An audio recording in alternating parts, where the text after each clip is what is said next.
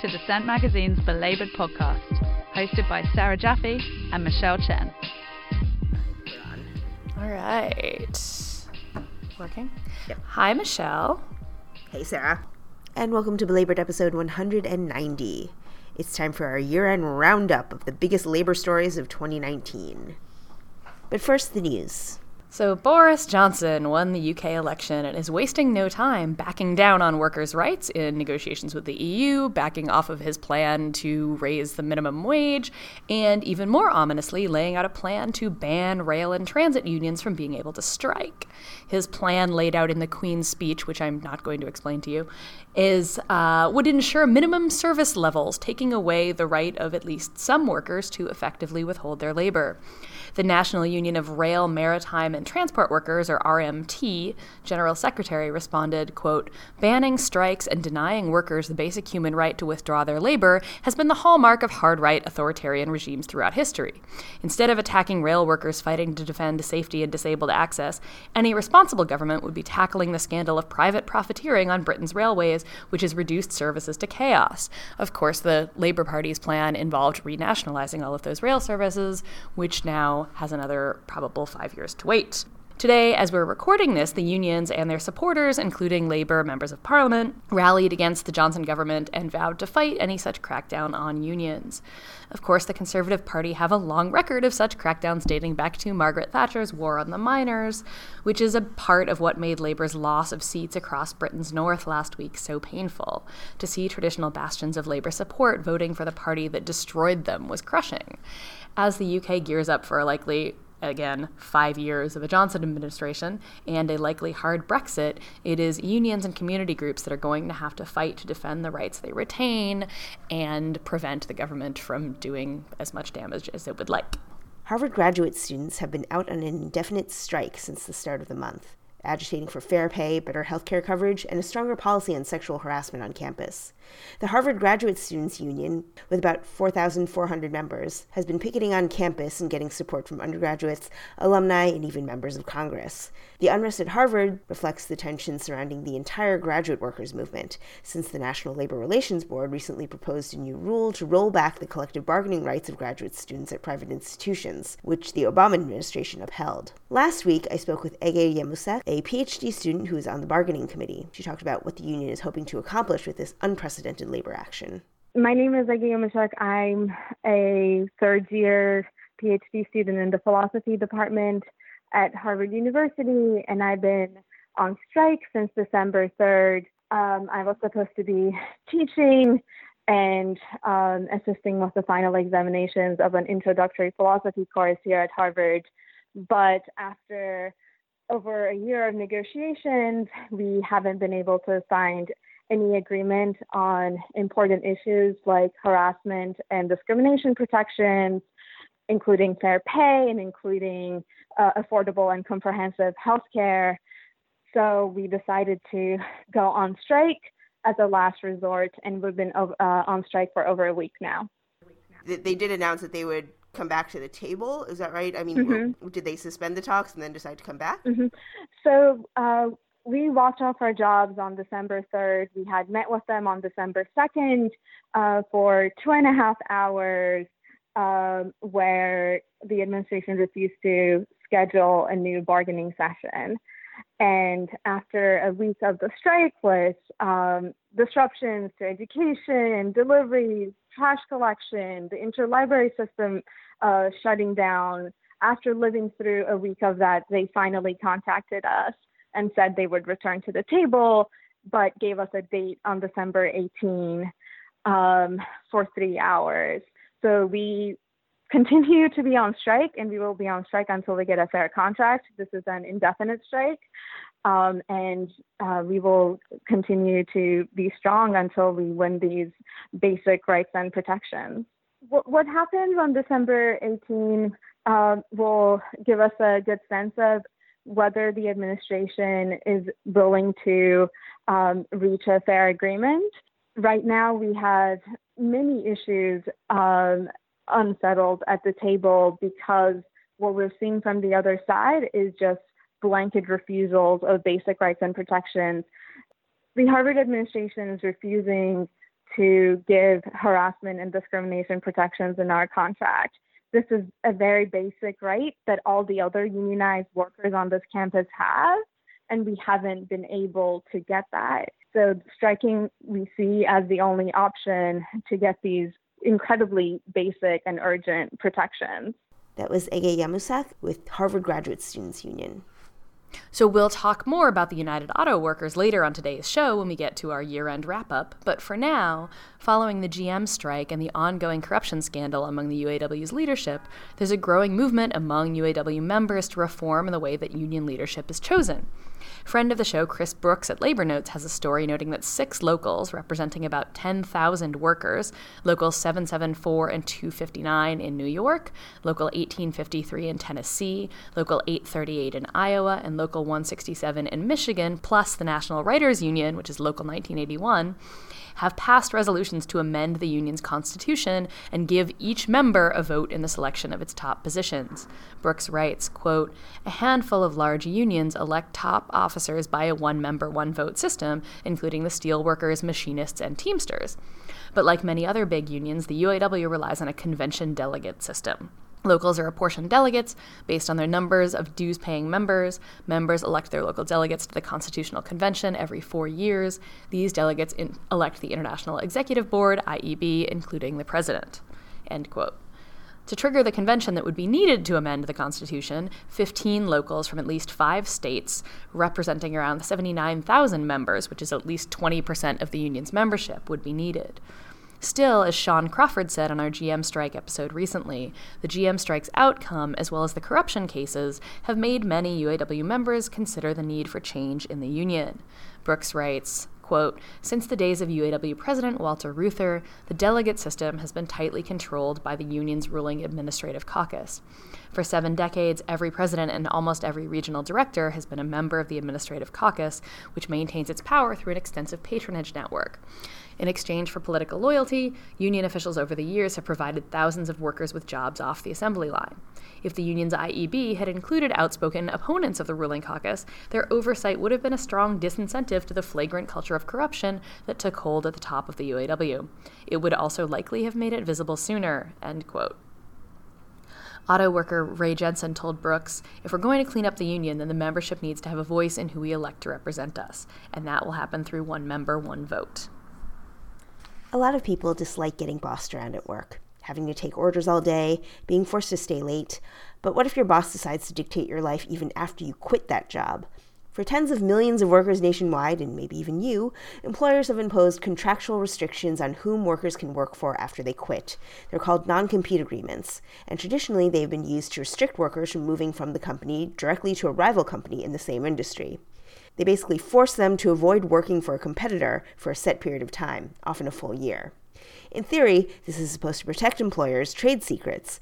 In reality, these agreements are being pushed onto low-wage workers at places like Jimmy John's, the sandwich maker, seemingly primarily for the purpose of discouraging workers from leaving and penalizing them for quitting. You may have heard about non-competes because they're at the center of a number of major legal disputes involving low-wage or entry-level workers and bosses who try to prevent them from moving on to another job at a company that could be considered a rival of the former employer. Often this comes with better wages and working conditions, oddly enough. According to a new survey by the Economic Policy Institute, nearly half of responding companies across the country have at least some workers subjected to non-competes. Among the most common industries for businesses to have any workers with non-competes are business services, retail and wholesale trade, and even construction. And in contrast to the association with intellectual property and professional workers, EPI's survey found that even among workplaces where hourly wages range from just about $13 to $17, roughly 57% of employers use non-competes on at least some of the workforce. Other studies have found that not only do non-competes limit workers' mobility, but they also tend to depress wages by curtailing competition for workers among employers. I spoke with Heidi Shierholz, senior economist and director of policy at Economic Policy Institute, about the impact of non-competes on the overall economy. So non-compete agreements, they're agreements that you have with your employer, which you may sign, say, on your first day of work, or they may be tucked into an employee handbook.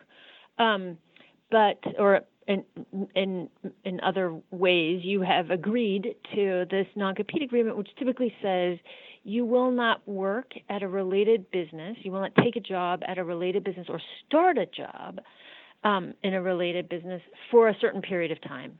So it just basically says you can't work anywhere else that might compete with me. And the impact of that, I think, is usefully thought of as being twofold.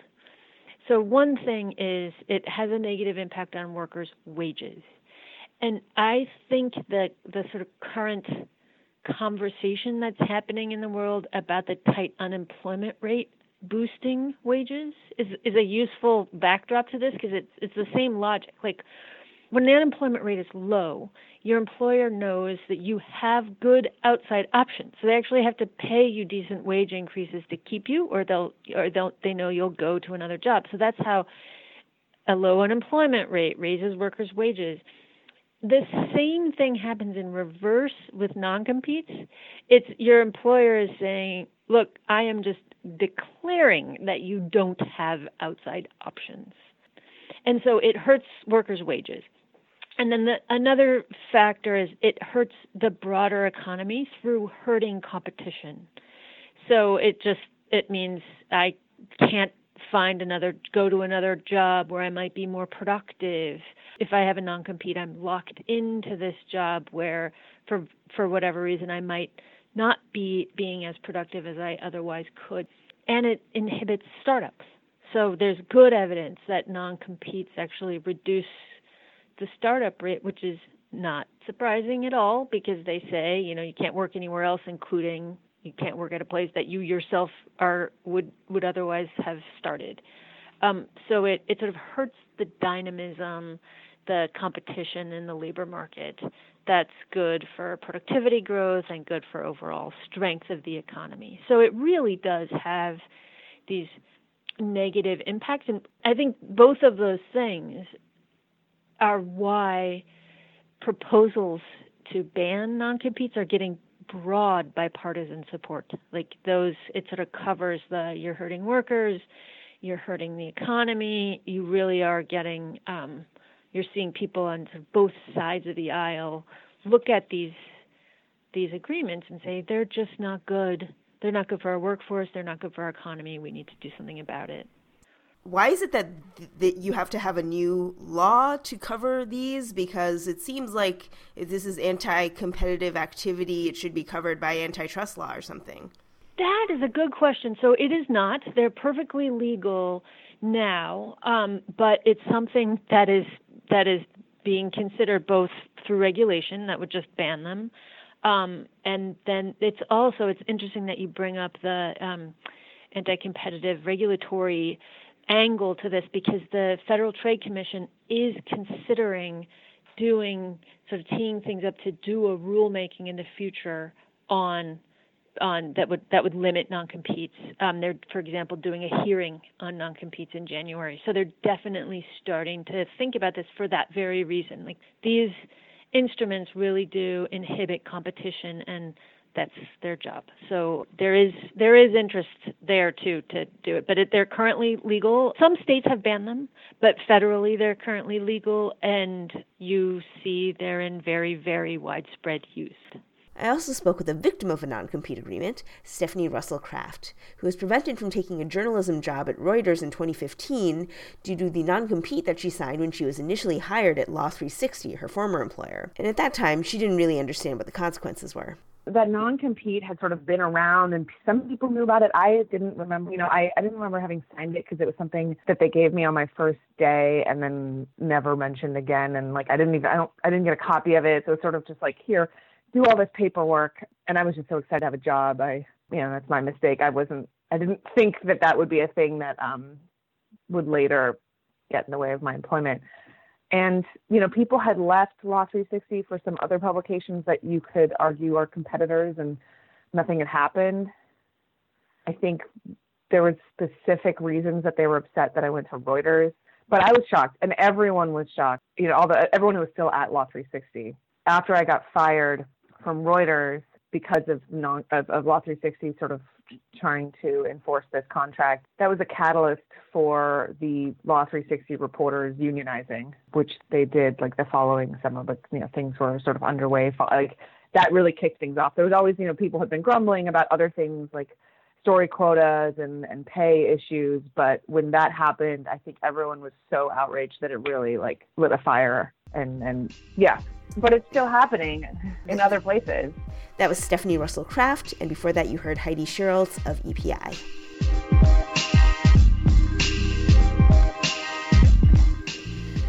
Well, it's been a year. It's been a decade. It is about to be 2020, and I don't even know how I feel about that. Yeah. But we're almost at 200 episodes, for God's sake. We're almost at 200 episodes, and we haven't even been going this whole decade. Yeah. So we thought for the end of the year, we'd spend a little time talking amongst ourselves about the good, the bad, and the really, really ugly this year. So Michelle, start us off. We're going to start with the day the government stopped, which was... I sometimes wish it would stop for longer. Yeah, but... right. But unfortunately, the government was only AWOL from late December to to late January, I guess. Yeah. It was one of the longest government shutdowns in I believe recent memory, and it caused a huge amount of disruption. And we also saw some labor activism coming from segments of the federal government, which we're not used to, due to the fact that most forms of industrial action among federal workers is prohibited by law. So. Yeah, I mean, earlier in this episode, I mentioned Margaret Thatcher's war on the miners, and the corollary to that in the U.S., of course, was the Ronald Reagan's war on the air traffic controllers. And so it was particularly kind of sweet to me that the thing that ended up ending the government shutdown was air traffic controllers and flight attendants not going to work. Yes. And when labor decided to take hold of that choke point, right? Mm-hmm. And of course, it was not.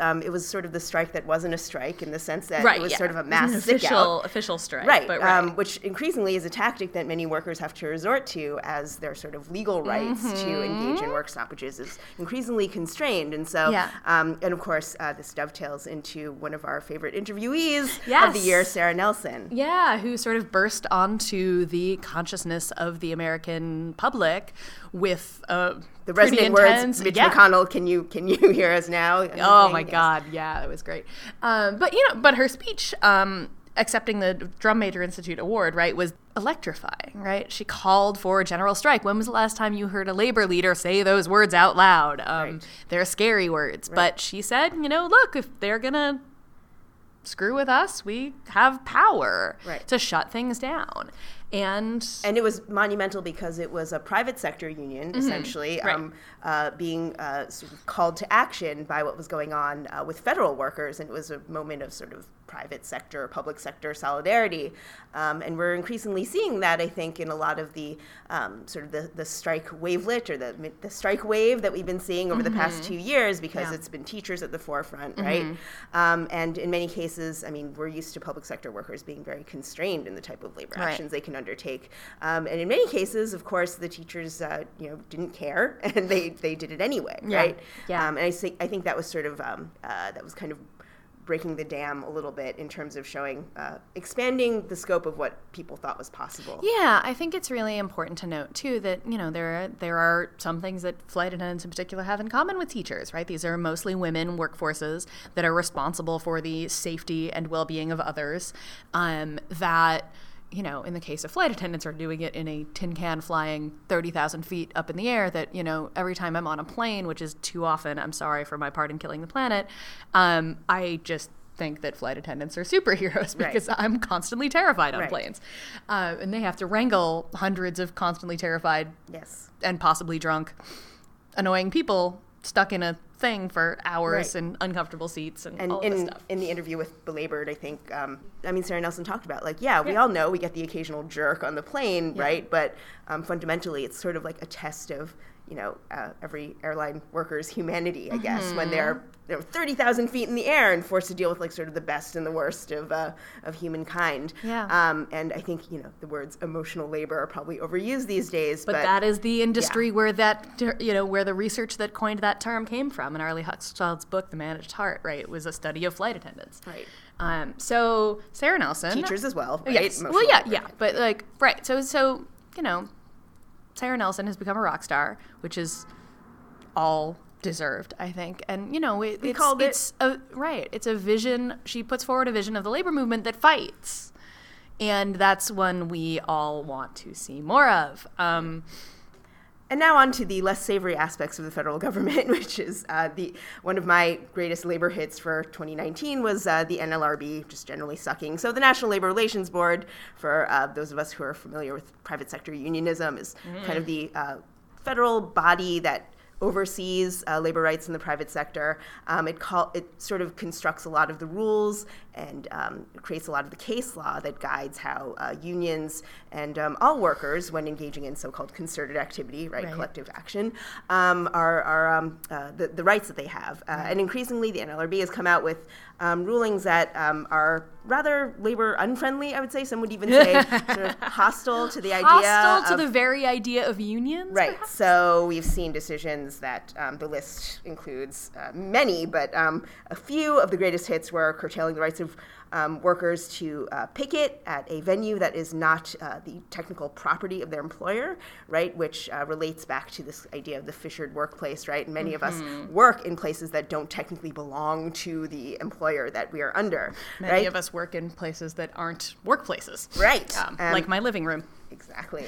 And so allowing, and, as we're seeing, what is defined as work becoming increasingly diverse, the NLRB is really constraining the ability of workers who are sort of non-conventional, 40-hour grind workers. Right, exactly. Sort of constraining their ability to organize. And so just recently they had a ruling that was basically limiting access to email for workers who are engaging in any potential organizing related activity. And so if you think about the wave of tech worker organizing that we've seen over the last year, I mean, sort of limiting sort of the means of electronic communications that workers have is incredibly detrimental to workers, for instance, who are all telecommuting or they're all working on the cloud or something like that. Yeah. So If we've seen the way that Slack has been used in media worker organizing and tech worker organizing and things like that. Right. It's important. I think we should say that the NLRB has not really been fit for purpose for a while. It's not like it was great under Obama. Right. It's not like NLRB elections were easy to win. Yes. And it's not like the process doesn't have a million holes in it. It doesn't take forever to get unfair labor practice.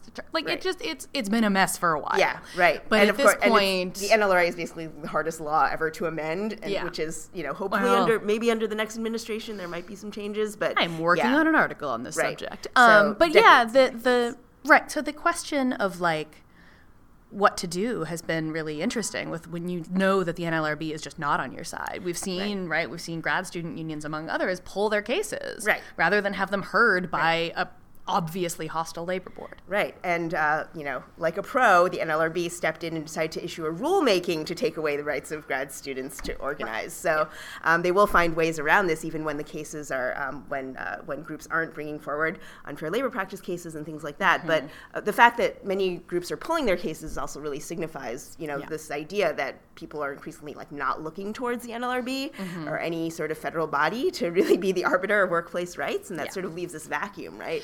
We don't have these sort of legal instruments at our disposal, then what do workers do? Right, yeah. And it's a very interesting question, right? Because what we have seen in that vacuum is, we talked about Sarah Nelson calling for a general strike, we talked about sick-outs, we talked about the teacher strike wave in many places where they don't have explicit collective bargaining rights or don't have the right to strike or, maybe are banned from striking.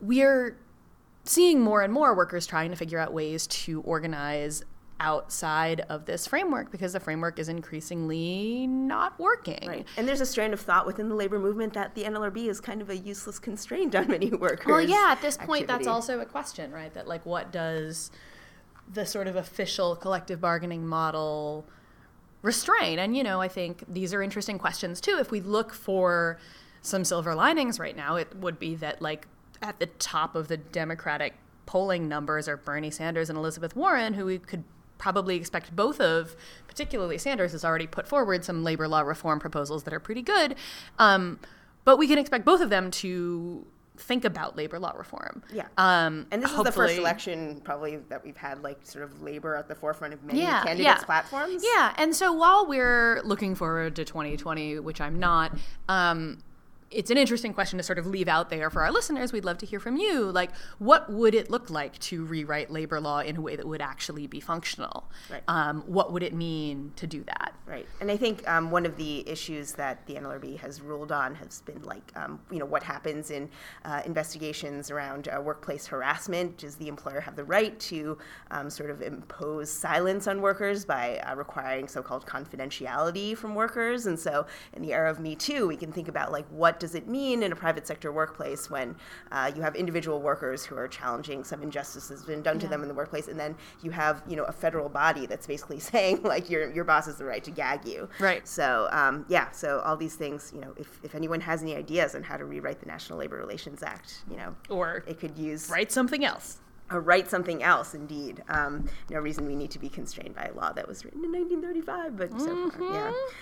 So tech workers, media workers, yes, are a sort of interconnected couple of fields where we've seen some organizing. Yeah. I am super excited because it means Michelle and I aren't two of the only labor journalists out there anymore. Now you've got a whole bunch of journalists who've gone through union fights and they've been radicalized. Law. Yeah, no, it's not only they've been radicalized, but they've been what it means to have a right to work fight when you've actually fought your boss trying to put it in your contract, right? You know what this means now. It's great. I love it. There's a labor awakening among journalists. And I think some of the earlier organizing, in Gawker and stuff like that, it started out from journals that were sort of outlets that were more left-leaning, I guess you could say. Yeah. And so through their reporting on these issues, I think, there's sort of a feedback loop here where reporters themselves got sort of more charged politically. Right. Reporters get aware of things and then they write about it and then they also organize about it, and then the organizing teaches people in the workplace who maybe were less aware of those issues more about them. Right. I think it's wonderful. I was just talking to a friend who works at the New Republic who just ratified their contract. What else? What are some of the more recent ones? There's a BuzzFeed. union drive at Hearst. Yeah, we had walkouts at BuzzFeed and Vox Media this summer. That not only are workers unionizing, but they're taking action. Yeah. And I think that's really impressive. Then, of course, you saw the downside of it with Deadspin, where the new owners tried to muzzle reporters' political coverage. And unfortunately, they ended up just all quitting in protest, and Deadspin is now basically dead. Right. And that, too, was a labor action, essentially, It was right? a labor action. I wish we had more successful labor actions than quitting and protest, but it is worth noting that that was an incredibly difficult choice for people to make. But also it was an incredibly public fight, right? And so the public shame that was sort of poured upon Deadspin, I think, was was pretty impressive in the sense that you just had the journalists themselves who were basically saying it wasn't even a traditional sort of bread and butter issue. It was about their sort of journalistic integrity, right? Exactly. And their freedom to write what they wanted. Yeah, and I think that's a really big issue in a lot of these places. For instance, for a lot of tech workers, they're doing pretty well economically, right? If you're a programmer at Google, you're probably making decent money. Right. But the thing that started a lot of the tech worker organizing was Trump. Yes. And an understanding of their political power as workers to stop work.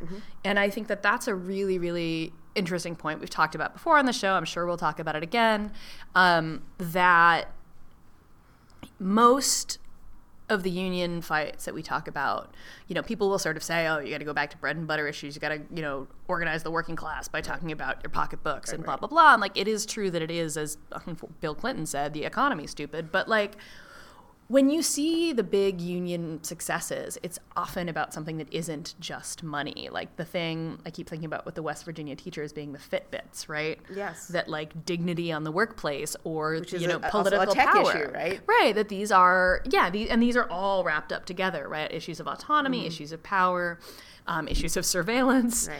Yeah, and so I think it's great to see this organizing, even if you were also seeing workers getting fired from places like Google for their organizing. And some of the union fights, for instance, at Harvard University, the graduate workers strike, they're not just striking about wages and benefits, but they're also striking about needing a sexual harassment policy that actually serves people's needs. And so in the era of Me Too, we're actually, it's here's where Me Too and the labor movement meet. It's almost like unions are good. Right. Yeah, it's really fascinating to watch that stuff happen. happen, right? To see the way these consciousnesses change, and the way that the working class has changed now, right? It's now I'm going to step on my own arg for later, but the working class is not a stagnant entity.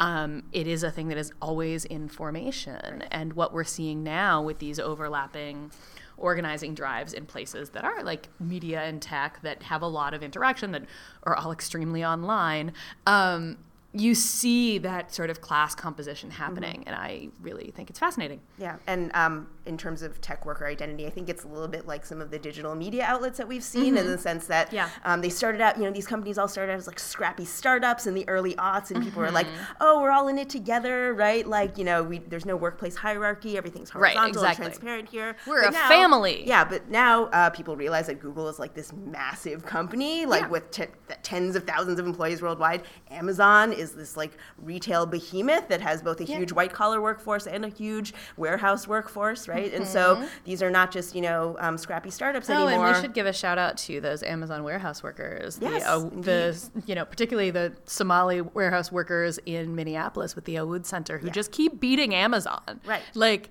and showing the rest of the heroes world this year, right? Like, actually, I think that might be my favorite labor story of the year. Is this small group of immigrant workers, of refugees, really, who, fought Amazon and won. And again, that started with a fight over dignity, right? It started over the ability to pray. Yeah. And that, I think, we should really not discount when people sort of say that you shouldn't bring identity issues into the workplace. It's not nothing that those are the workers who beat Amazon the first time. And it also shows sort of the intersection between community organizing and workplace organizing, right? Which is the sense that you can't really separate these two, especially when you have, Amazon is just like maybe the one major employer of that size and scope in this community. And so when you have whole communities that are relying on a single company, right, that company really gets to dictate a lot about their lives. And when I spoke to the folks who are organizing, they're basically saying, this is, we take our jobs home with us in the evening when we are completely stressed out, when we can't sleep at night, right? When we're in chronic pain, right? And so for Amazon workers everywhere, that's what you hear people saying, basically, that Amazon, it's not just a place where you sort of clock in and clock out anymore, right? It's becoming this kind of like behemoth that's kind of present in everyone's lives all the time. And it wants to be present in your doorbell and in your house with Alexa and all of these things. And I think that's sort of where you see this interesting convergence between like consumer awareness and worker awareness. Yeah. So, Amazon has gotten backlash from both the consuming public as well as the working public. We should give a shout out to the folks at Athena, the new broad-based anti-Amazon coalition, right? Which is a coalition of unions and community organizations fighting Amazon's power in all sorts of ways. Right. And in the sense that Amazon is this inescapable force in all of our lives. Like, it's hard for us to avoid shopping on it, and it's hard for many of us to avoid working there. So, the issue is like, how do we make it better from the inside out and sort of nationalize it. Right, exactly. Well, anyway, my wish list aside, so speaking of tech, Uber. Yes. And we should also hit WeWork, because the sort of meltdown of these quote-unquote tech companies that really are not tech companies. They're a driving service and a real estate company. That are attached to an app. That are attached sort of to an app and attached sort of to weird tech money. The meltdown of these pre and post IPO, or in WeWork's, I guess the IPO was canceled. It shows us some things, right? It also shows us the impending collapse of the economy again. Not that don't say I didn't warn you, kids.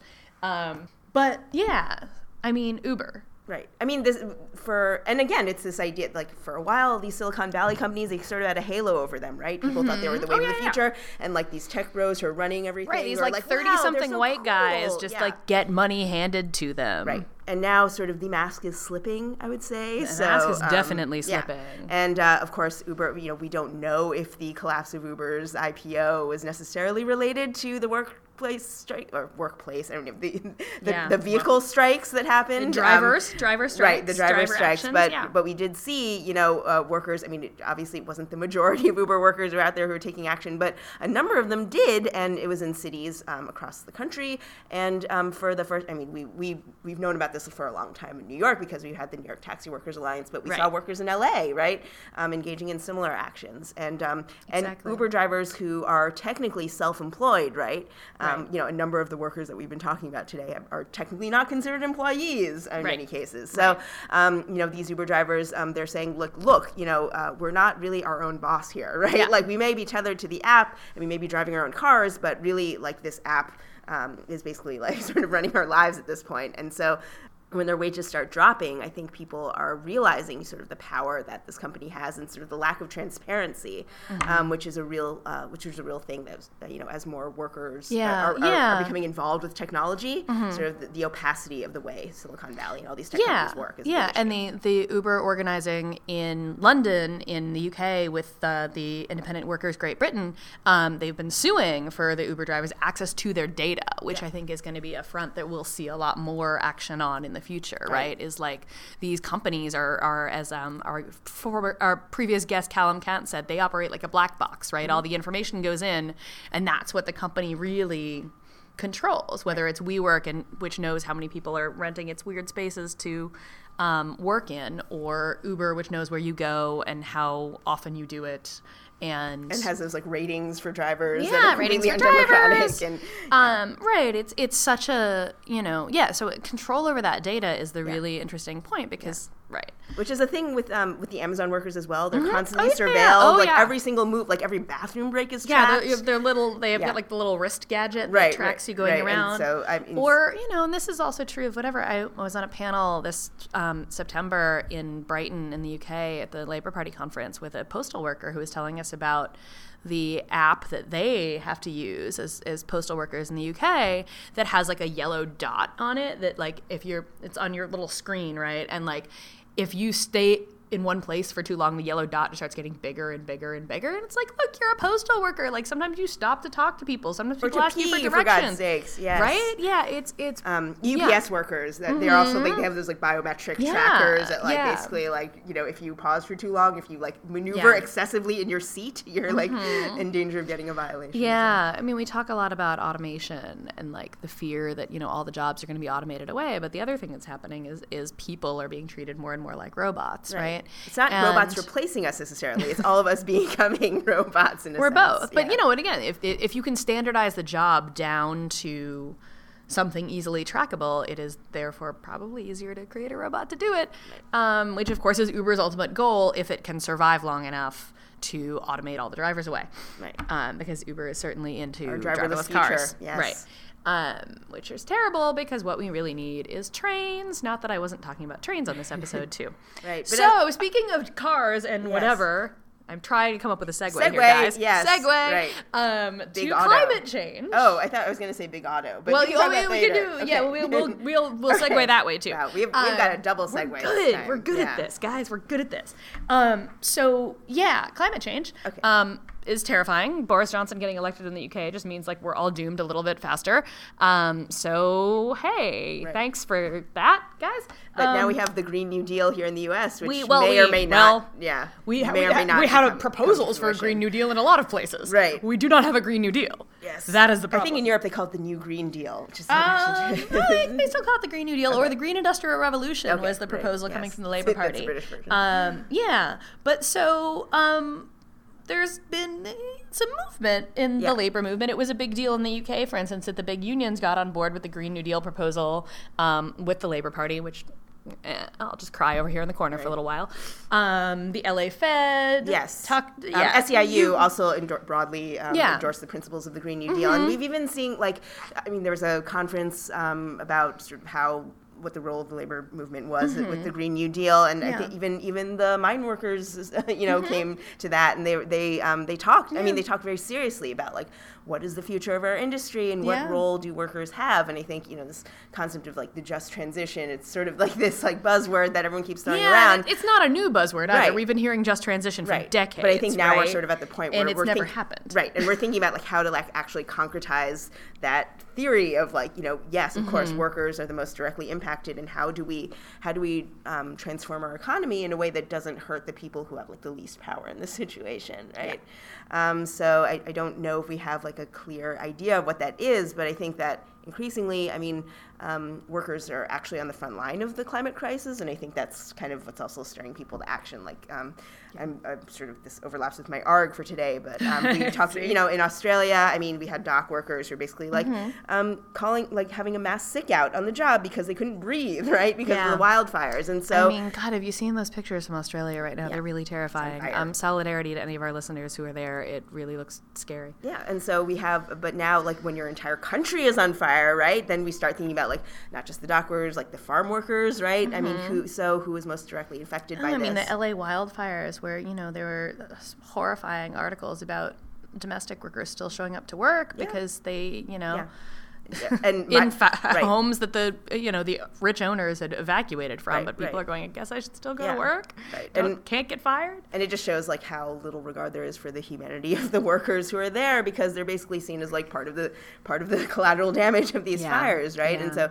we even saw that in like in wine country, right? The people who pick our grapes for our fancy wine, right? They're actual people, right? So they need a place to go during the fire as well. So I guess I don't we don't know where the Green New Deal will go, but I think that workers are increasingly engaged. It's hopeful, right? And they're engaging with the concept as like kind of an existential crisis for them as well. So it's not just like a theoretical thing. Yeah. So let me see if I can come up with a good segue here. So the GM strike did not really take up the climate change question that much. But our friend Sean Crawford did. And I think that there are plenty of workers in the UAW who are thinking about this.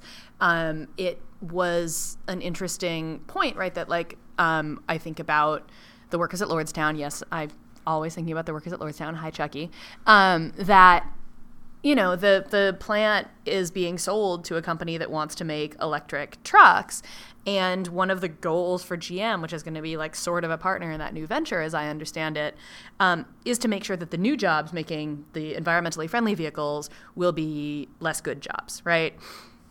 And that's when we're talking about the just transition, that is the question, right? That like they want to ensure that the jobs of the future are not the jobs of the past, where you actually had a stable workforce making a stable amount of money with stable benefits that could retire at some point on an actual pension. They want to make sure that the new jobs are precarious and make less money and involve fewer workers, and like involving fewer workers is another subject, but like that the workers who are doing them do not have security or good conditions. Right.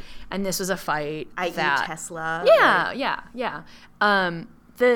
And so thinking about this, when we were looking at what didn't go right with the GM strike, what did go right, we should say, is that like thousands and thousands of workers around the country went on a militant strike for weeks and weeks, and were willing to keep fighting. Right. And they were when fighting. The union brass called them back, right? Yeah, and they were willing to fight for the conditions of future workers, right? They're trying to fight for better conditions for the people to be hired in the future.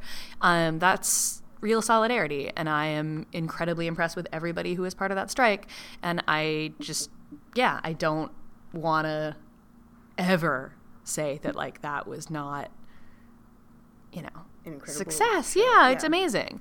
It reminded people what this looks like. But the ending deal was disappointing to a lot of those workers, to some of the workers we talked to many of the workers that I met on the picket lines. Right. And that that raises a lot of questions, like I mentioned earlier, about the leadership of the UAW and the corruption scandal. Right. But it also raises questions about what power do you have when the company wants to shut down the plant? Right.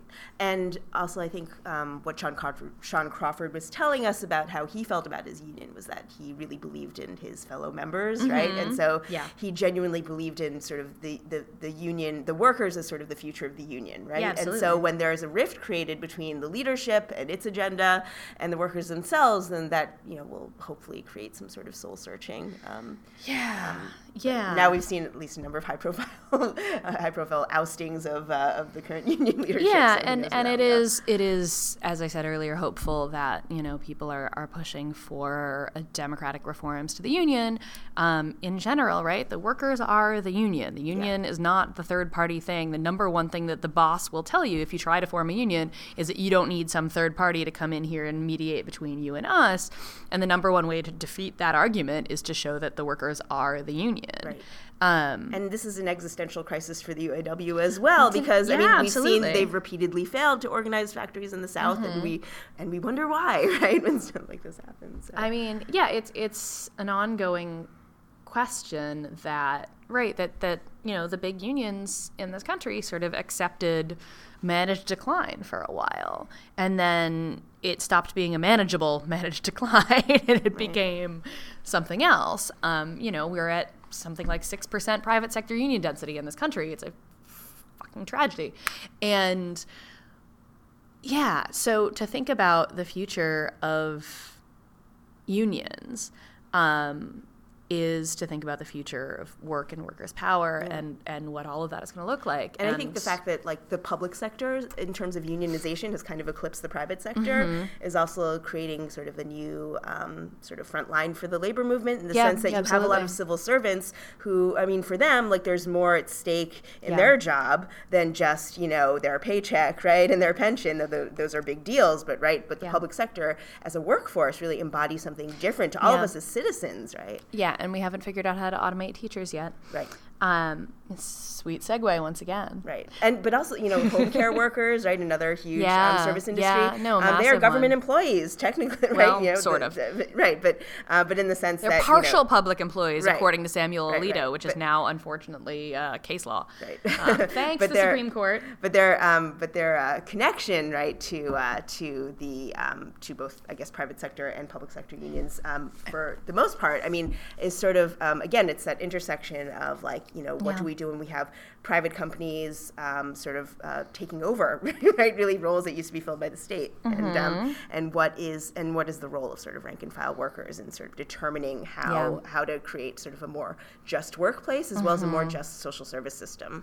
Yeah, and when you think about when the workplace is someone's home, right? And this is a growing situation for many of us, right? My workplace is also my home, although that is me sitting at a desk at my computer. It is not me taking care of somebody at the moment anyway.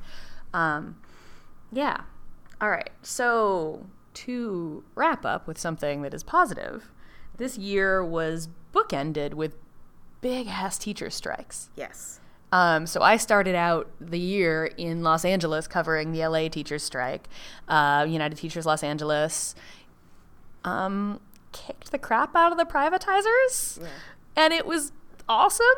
And I still sort of, when I'm having a bad day, will call up the memory of sort of being at a march with 40,000 teachers and allies through downtown Los Angeles in the rain, because of course it never rains in Los Angeles except when there's a teacher strike on.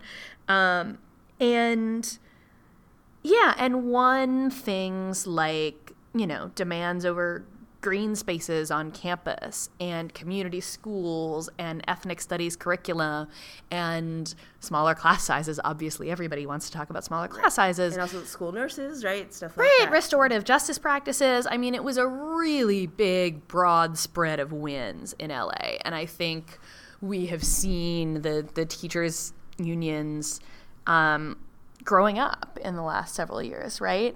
And understanding the role that they play in the community, that they can fight for things like fair housing, which was an issue in LA as well as in Chicago, that the amount of power that public sector workers have to make demands on behalf of the entire working class is something that, we've only begun to scratch the surface of, I think. With ideas like bargaining for the common good. Right, exactly. That this is a place where, in an LA you saw the community organizations really go to bat for the teachers, holding actions, doing civil disobedience that the teachers, that the union would be penalized for under law, but that community groups could do. It was really impressive. And I thought that in both, I thought it was sort of a nice, these strikes this year kind of were bookending a 2-year sort of wave of strikes, right? And it started out with, teachers in West Virginia that didn't even have the right to strike, technically speaking, right? Yeah. And so now we see teachers in major cities also sort of probably thinking to themselves, well, if West Virginia teachers can raise hell, then certainly we can. Right. And you sort of have this thing that started with the Chicago teachers and then moved around the country in terms of reform caucuses, but we didn't have that many major strikes in that space of time until suddenly everything popped off in 2018. And but so sort of with the LA strike, you returned to that sort of deeply rooted reform movement within the union that had, again, grown out of the financial crisis, grown out of, austerity budget cuts, layoffs, all of that. Took power within the union, remade the union, invested in an organizing department, invested in community relations, invested in building, particularly in Los Angeles, because the school district is huge. It's like 900 and something square miles. Invested in figuring out how to actually be in communication with members across that district so that the members, so that you could maintain a massive strike for a week in a district where, it takes 3 hours to drive from one end of the district to the other. And I timed it because I did it. And also to get the entire community on board with you, to get solidarity from students as well as from parents. And so that was just, that was amazing. It was amazing to see. I was really happy to be there. And then we're just gonna have to keep playing that episode of Belabored over and over again. And constantly for the memories. For the memories. But then we ended the year sort of, it's not quite over yet, but pretty close to ending the year with the Chicago teachers going back out on strike again. Right. So, talk about is bookending an even larger cycle. Right, talk about the decade, right? Like the CTU, CORE took power in the CTU in 2010. Right. It is literally a decade that they have been fighting to fix the union, to fix the city of Chicago, to kick the butts of successive mayors of Chicago. Right. And of course, because the 2012 strike, I think, is sort of sealed in people's memory because it was seen as a great success, right? Yeah, it was a huge success. The fact that they went on strike again also shows that, this they need to constantly build on the gains that were more. Not only you need to constantly build on the gains, but right after they had the successful strike, Rahm Emanuel turned around and closed 49 schools. Right. So, it's these are still battles, or not sort of decisive victories for all time. 2 steps forward, 1 step back kind of thing. Or 3 steps sometimes. Back. It's right. It's really hard. And the teachers in West Virginia and other places have certainly felt that too. That crackdown that comes when you win, when you build some power. I think it's really, really important now. I'm just back from London, and, obviously it's incredibly depressing to see Boris Johnson win, to see the Labour Party beaten in its old traditional, strongholds. But we do have to remember that, the movement doesn't go in just one steady, long, Martin Luther King arc that just bends in one direction. It goes up and down. It has waves. We have successes. We have defeats. We learn from them, hopefully, with a minimum of eating each other. Organizing is basically like a 24/7, 365 days a year kind of thing. Well, you should all sleep. Right. Sleeping is important. Right. Well, but the struggle was going to go on. It will go on when you have your successful strike. It will go on when you have a less successful strike. Even when your candidate loses. When your candidates lose. When you, And so the organizing, I think, as we go into a presidential election year, which is the worst thing in the world as far as I'm concerned as a journalist, we always have to fight to get anything talked about other than elections. Right. And we didn't mention what's going on in Washington right now once in this entire conversation, so thank you. Yeah, good.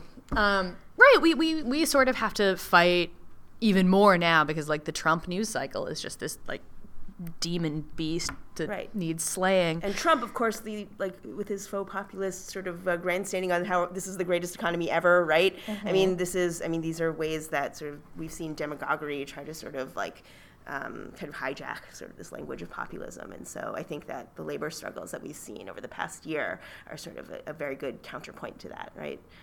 And so there's constantly this sort of, even if we can't get our voices heard in Washington, there are people, right. There are increasing ways that workers are finding their voice in the broader society. Yeah, and I think, one of the things that you can count on us for, at least at Belabored, is that we will talk about things that are not just the damn election.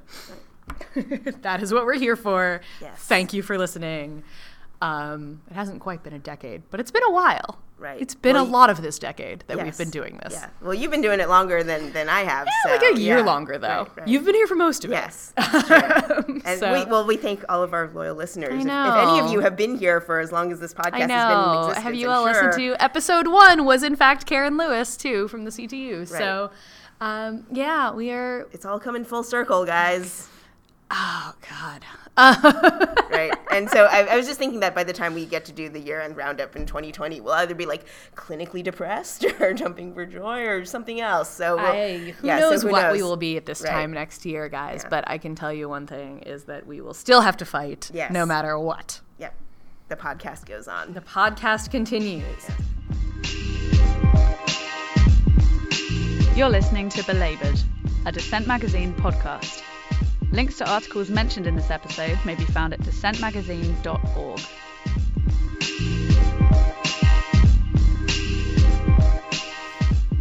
And now it's time for Arg, I wish I'd written that. And my pick for this episode is Instead of Choking on Smoke, Sydney Workers Are Walking Off the Job by Zacharias Zoomer in Jacobin. So if you've been paying attention to the news outside of Washington, you might have caught wind of reports from Australia about basically the entire country exploding into a giant ball of flame. Wildfires have been engulfing much of the country, and because it's summer there while it's winter here, Australians have been enduring record temperatures. Wildfires in New South Wales and Queensland have engulfed almost 7 million acres by this point, and the unusually intense fire season and the heat waves have prompted more protests around climate change, and the pressure is ramping up on the government due to its consistent lack of decisive action on climate change up to this point. Zoomer looks at what the implications of these ongoing disasters are for workers, because for them, climate change is increasingly no longer an abstract problem to be dealt with in the future. It's the here and now. He starts with dock workers in Sydney, who have a long history of militancy and have served as a kind of weather vane for industrial change and labor upheaval. When the air quality got intolerable due to the bushfires, the wharfies took action. Quote, wharfies had been suffering eye and throat irritation for several days before they ceased working.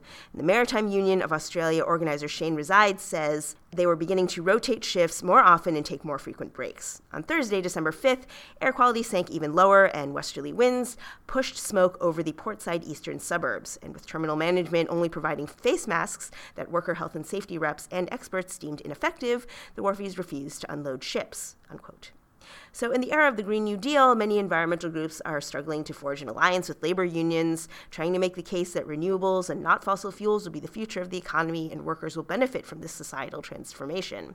But what the dock workers did speaks to a much more visceral connection between the environmental crisis and the labor crisis, that the climate is not just an environmental concept, but it is a huge part of their working conditions as well.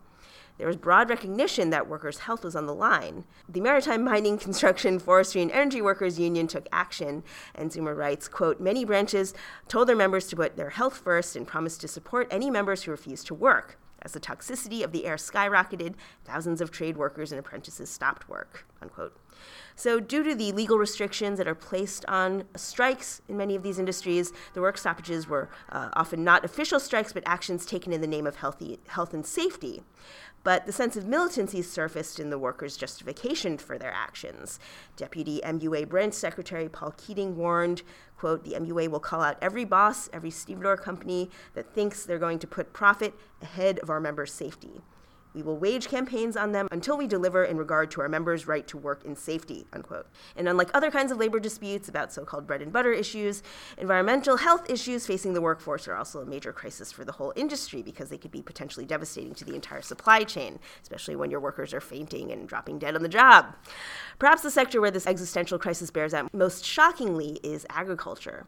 Farm workers everywhere are the most intensely exposed to the elements every day, often with inadequate protective gear, and the punishing heat they have to endure will intensify to often unsustainable levels in the coming years.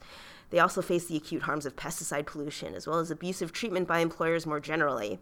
And we see the same issues unfolding here with farm workers in the U.S. on huge industrial farms.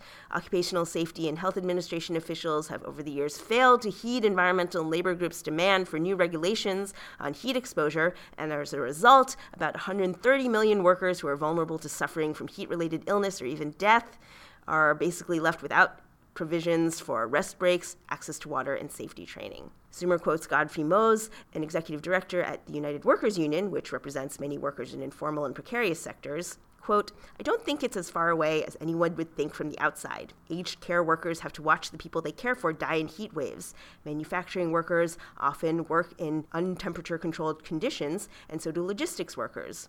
If the UWU consciously organizes workers as people who shouldn't put up with unsafe working conditions, then it won't just be farm workers, it'll be manufacturing workers, aged care workers, and early childhood educators," unquote. Farm workers, like dock workers and home health aides, etc., are on the front lines of this climate crisis, and the environmental movement will increasingly be looking to these workers not just as recruits for their movement, but as teachers and as leaders, because ultimately they have the most at stake in creating a just transition, and they know exactly how hard it is to change an industry in which workers have systematically had their power stripped from them by corporations. The power that will be needed to execute such a transformation will come from the grassroots, in our communities and in our workforces. And if we can get the politics right in the workplace and in our legislative chambers, then that labor power can become a renewable resource. In the wake of the UK election results, the Labour Party is undergoing a lot of soul-searching and an equal amount of finger-pointing. For many, the loss of seats in Labour's traditional strongholds and the manufacturing and mining belts is a sign that the party has turned away from the working class. In this kind of argument, it is, of course, a universally white and male working class easily turned off by too much love for the EU and too many immigrants. Dawn Foster wrote an important corrective to this simplistic discourse that pretends to class consciousness at Huck magazine, titled "The Great Myth of the British Working Class, a Flat Cap Fallacy." I love that. She writes, quote, "Almost anyone who had an issue with Labour and Corbyn has decided that their precise issue was the sole problem that caused the election to be lost. One of the loudest contingents are those saying the issue is class. So much of the United Kingdom is beset by class issues, no matter what happens, this will likely be right. But inevitably, the discussion on class and its definition is truncated, misapplied, or deliberately narrowed and used to reflect specific bigotries and interests. Indeed, the failings of class politics for decades have not been fixed, unfortunately, by a few years of left leadership of the Labour Party, and the failures of many people's class analyses are on ready display right now." Foster continues, quote, "Any narrative on class that pretends there is an easy answer should be entirely ignored. Doing so seeks to pretend the working class is entirely white and male, and that the diversity of the working class is either a myth or exclusively confined to large metropolitan areas. Post-election, the narrative has sought to pretend not just that working class people predominantly live in the north of England rather than everywhere, but that yet again, class is nothing more than a series of stereotypes. Young people are dismissed as uniformly middle class and obsessed with avocados and coffee, while older people live in identikit towns in the north of England and are concerned with Brexit, whippets, and racism."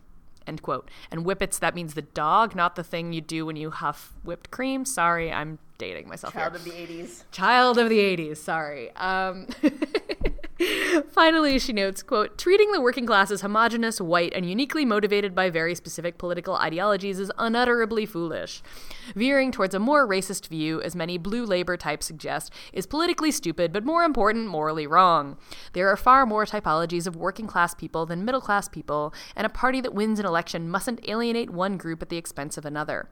What that means is fighting locally, not by insisting labor activists can create impeccable social services out of nothing, but by realizing that winning an election is a long-term project. It means making sure that the asset-poor but educated young working class aren't ignored as they were in Blair's day. It means ensuring the party isn't overtaken by right-wing wreckers seeking to launder their bigotry with the language of socialism. It means encouraging more people on the left to stand as counselors so they can communicate just how badly local services and funding have been slashed." End quote. I realize I just read half her article to you, but it's just really fun to read out loud. These are good sentences to say. I'm enjoying it. Thank you, Dawn. The discourse in the UK since the election has has mirrored in many ways the discourse in the US since Trump's victory. The working class is treated as a set of identity categories, flat caps or, Make America Great Again baseball caps. This misses entirely, as I wrote at The Progressive this week, the recomposition of the working class with the deindustrialization of former manufacturing and mining strongholds, the shift to service work, 0 hours contracts, precarity, the downward mobility of a college degree, and the rise of student debt. The new working class is centered in cities, not because it's a metropolitan elite obsessed with frothy coffee, but because that's where the jobs are. Whether that means driving for Uber, serving those frothy coffees that the class posturers like to mock, or working in hospitals and schools in the crumbling public sector. To pretend that there is one working class that is somehow more authentic is an ahistorical view of the thing that confuses a set of cultural preferences for power, and it homogenizes regions that have never been and are now less so than ever. Don't do it. Thanks. That is all we have time for this week. Stay tuned for more on beating right-wing politicians on the picket line and hopefully also someday at the ballot box, on graduate student strikes, on union democracy, and the latest ways that your boss is trying to take away your rights. Thank you, as always, to Dissent for hosting us, to Natasha Lewis for editing us and making us sound good every week. Thanks to you for listening for close to a three quarters of this decade or something like that. And even more thanks to you if you've rated us on iTunes, shared us with your friends, promote us on Twitter, Facebook, or whatever social media you're on these days. Belabored tote bags. Exactly. We can get a sweet tote bag if you donate just $5 a month to keep us going. We really appreciate it. You can get some fabulous new Dissent t-shirts if you sign up to be a Solidarity subscriber to the magazine. You can find out more about all of that at dissentmagazine.org/belabored-membership. And you can always email us at belabored@dissentmagazine.org if you are a striking graduate worker or teacher, dock worker fighting climate crisis, or a tech worker or flight attendant, or anything you want. You can always tweet at us too at #belabored. We will be back after the holidays in the new year. Solidarity. You're listening to Belabored, a Dissent Magazine podcast.